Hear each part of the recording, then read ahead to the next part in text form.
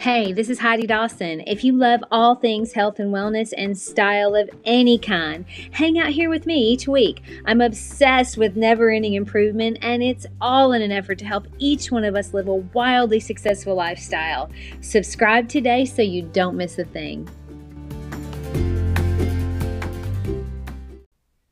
Hi, guys. Welcome to episode 322 of the Wildly Successful Lifestyle Podcast.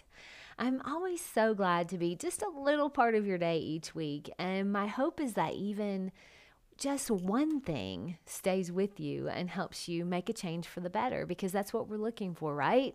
Just a little bit of self-improvement every single day. It's my passion, and I'm so glad you're here, and I'm so grateful that you're listening. So why do some people seem to age so beautifully and others just seem to fall apart so quickly? Well, if you listen to the so-called experts, they would say it's all about your genes. But more recent studies are showing that we have so much more power over our genes than we've ever even been told. I think we're just really finding that out, which is a beautiful thing. I was sitting during one of my meditations the other morning, and I was thinking about how far I've come since the morning that I was walking Kinsey, and my joints hurt, and I was moving slow, and I felt tired and brain fog. I said to myself, is this just me getting old? Is this how getting old is supposed to feel? And then I snapped out of my pity party and I realized I'm not old. I was around 45 at the time. And I really thought, if you're feeling this old at 45, you're not going to make it to 90. And by the time I'm 70 at this rate, I'll be in horrible shape. And my husband, Eric, and I have way too many plans for that to be the case. I mean, we want to spend a month in Italy if we decide to. And Italy isn't for the weak. Let me tell you, in Positano on the Amalfi Coast, there are no ramps. If you can't walk up and down steps, like a lot of them, don't go to Positano for any period of time. You can see it from a bus driving through, but that isn't how I want to experience it. I want to be able to walk up those steps, to travel, to walk and hike. And I want to feel amazing while I do it.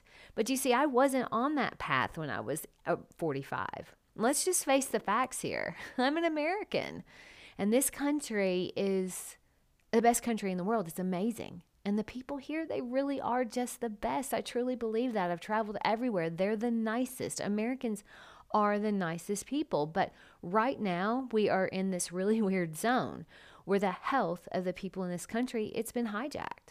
The people we trusted the most are literally killing us. Doctors prescribe medication like candy, telling us our lack of health isn't our fault. It's in our genes. There's nothing we can do. We're a victim to our hereditary genes. And the politicians and the media, they're all run by companies like Pfizer. It's literally, we have the fox watching the hen house. It's crazy. And the result is what you see right now, that 66% of Americans are on one prescribed medication or another, as opposed to in the UK where it's 26%, or in Australia where it's 35%.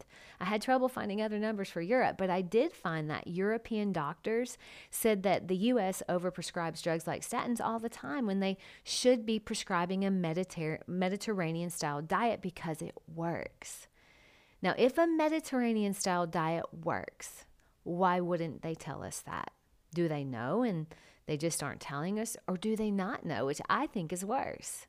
Now, that's a question I don't know the answer to. I guess it would be best asked to your doctor on an individual basis. And every doctor has to answer for themselves, just like we do. Do they know there's a better way? But that's just what they've been taught to do, prescribe medication. A member of my family who is in superb shape and eats extremely well went to a cardiologist really just for a wellness check. And he was told he was considered to have heart disease.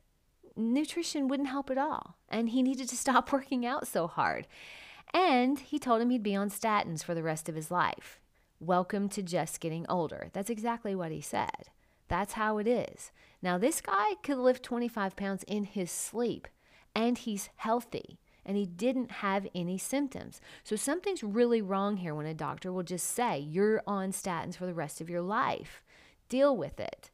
Well, I looked up the doctor and the Physician Payment Sunshine Act. Do you know about that? It's where you can look and see how much your doctor is getting paid directly from pharmaceutical companies. I will put that in the show notes so you can all do this. But that same doctor got paid over $23,000 in 1 year directly from the pharmaceutical companies. I didn't know you could do that. You can actually see how cozy your doctor is with the pharmaceutical companies by looking it up online. And I will put that in the show notes. My point is, though, not to harp on all of that because it's our responsibility. Our health is our responsibility. When you delegate it to someone else, their agenda is always going to play a role. And not that they're evil, but they may not be giving you the attention you deserve. Your agenda may be to be as healthy as you can be, and their agenda may be to pay their kids' tuition. Not all of them, of course, but the world is full of medical doctors that are turning to holistic practices because they're tired of the revolving door plan where you simply prescribe medication instead of looking at the root of the problem. You don't have to be a victim to your heritage. You don't have to just accept that being on medication and feeling awful is your destiny. You just don't. Let's look at the alternative. More recent studies show that 90% of our current health is controlled by the environment in which we put our genes. That's new news. The food we eat, our exercise regimen, our resilience in the face of stress, and how much we are exposed to environmental toxins. This is astounding news. This means we have more control than we think we do.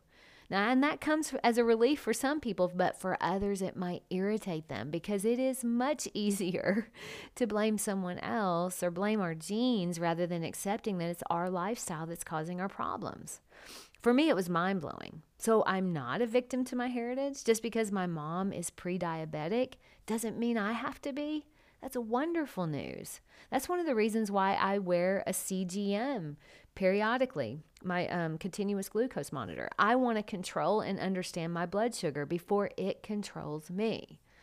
My health is my responsibility. During a meditation this last week, I was visualizing my cells being healthy and repairing any areas that needed to be repaired so that I am in optimal health. And then I realized, hey, I'm sitting here asking my body to be out in front of any healing that needs to take place and to be well, but what am I doing to support it?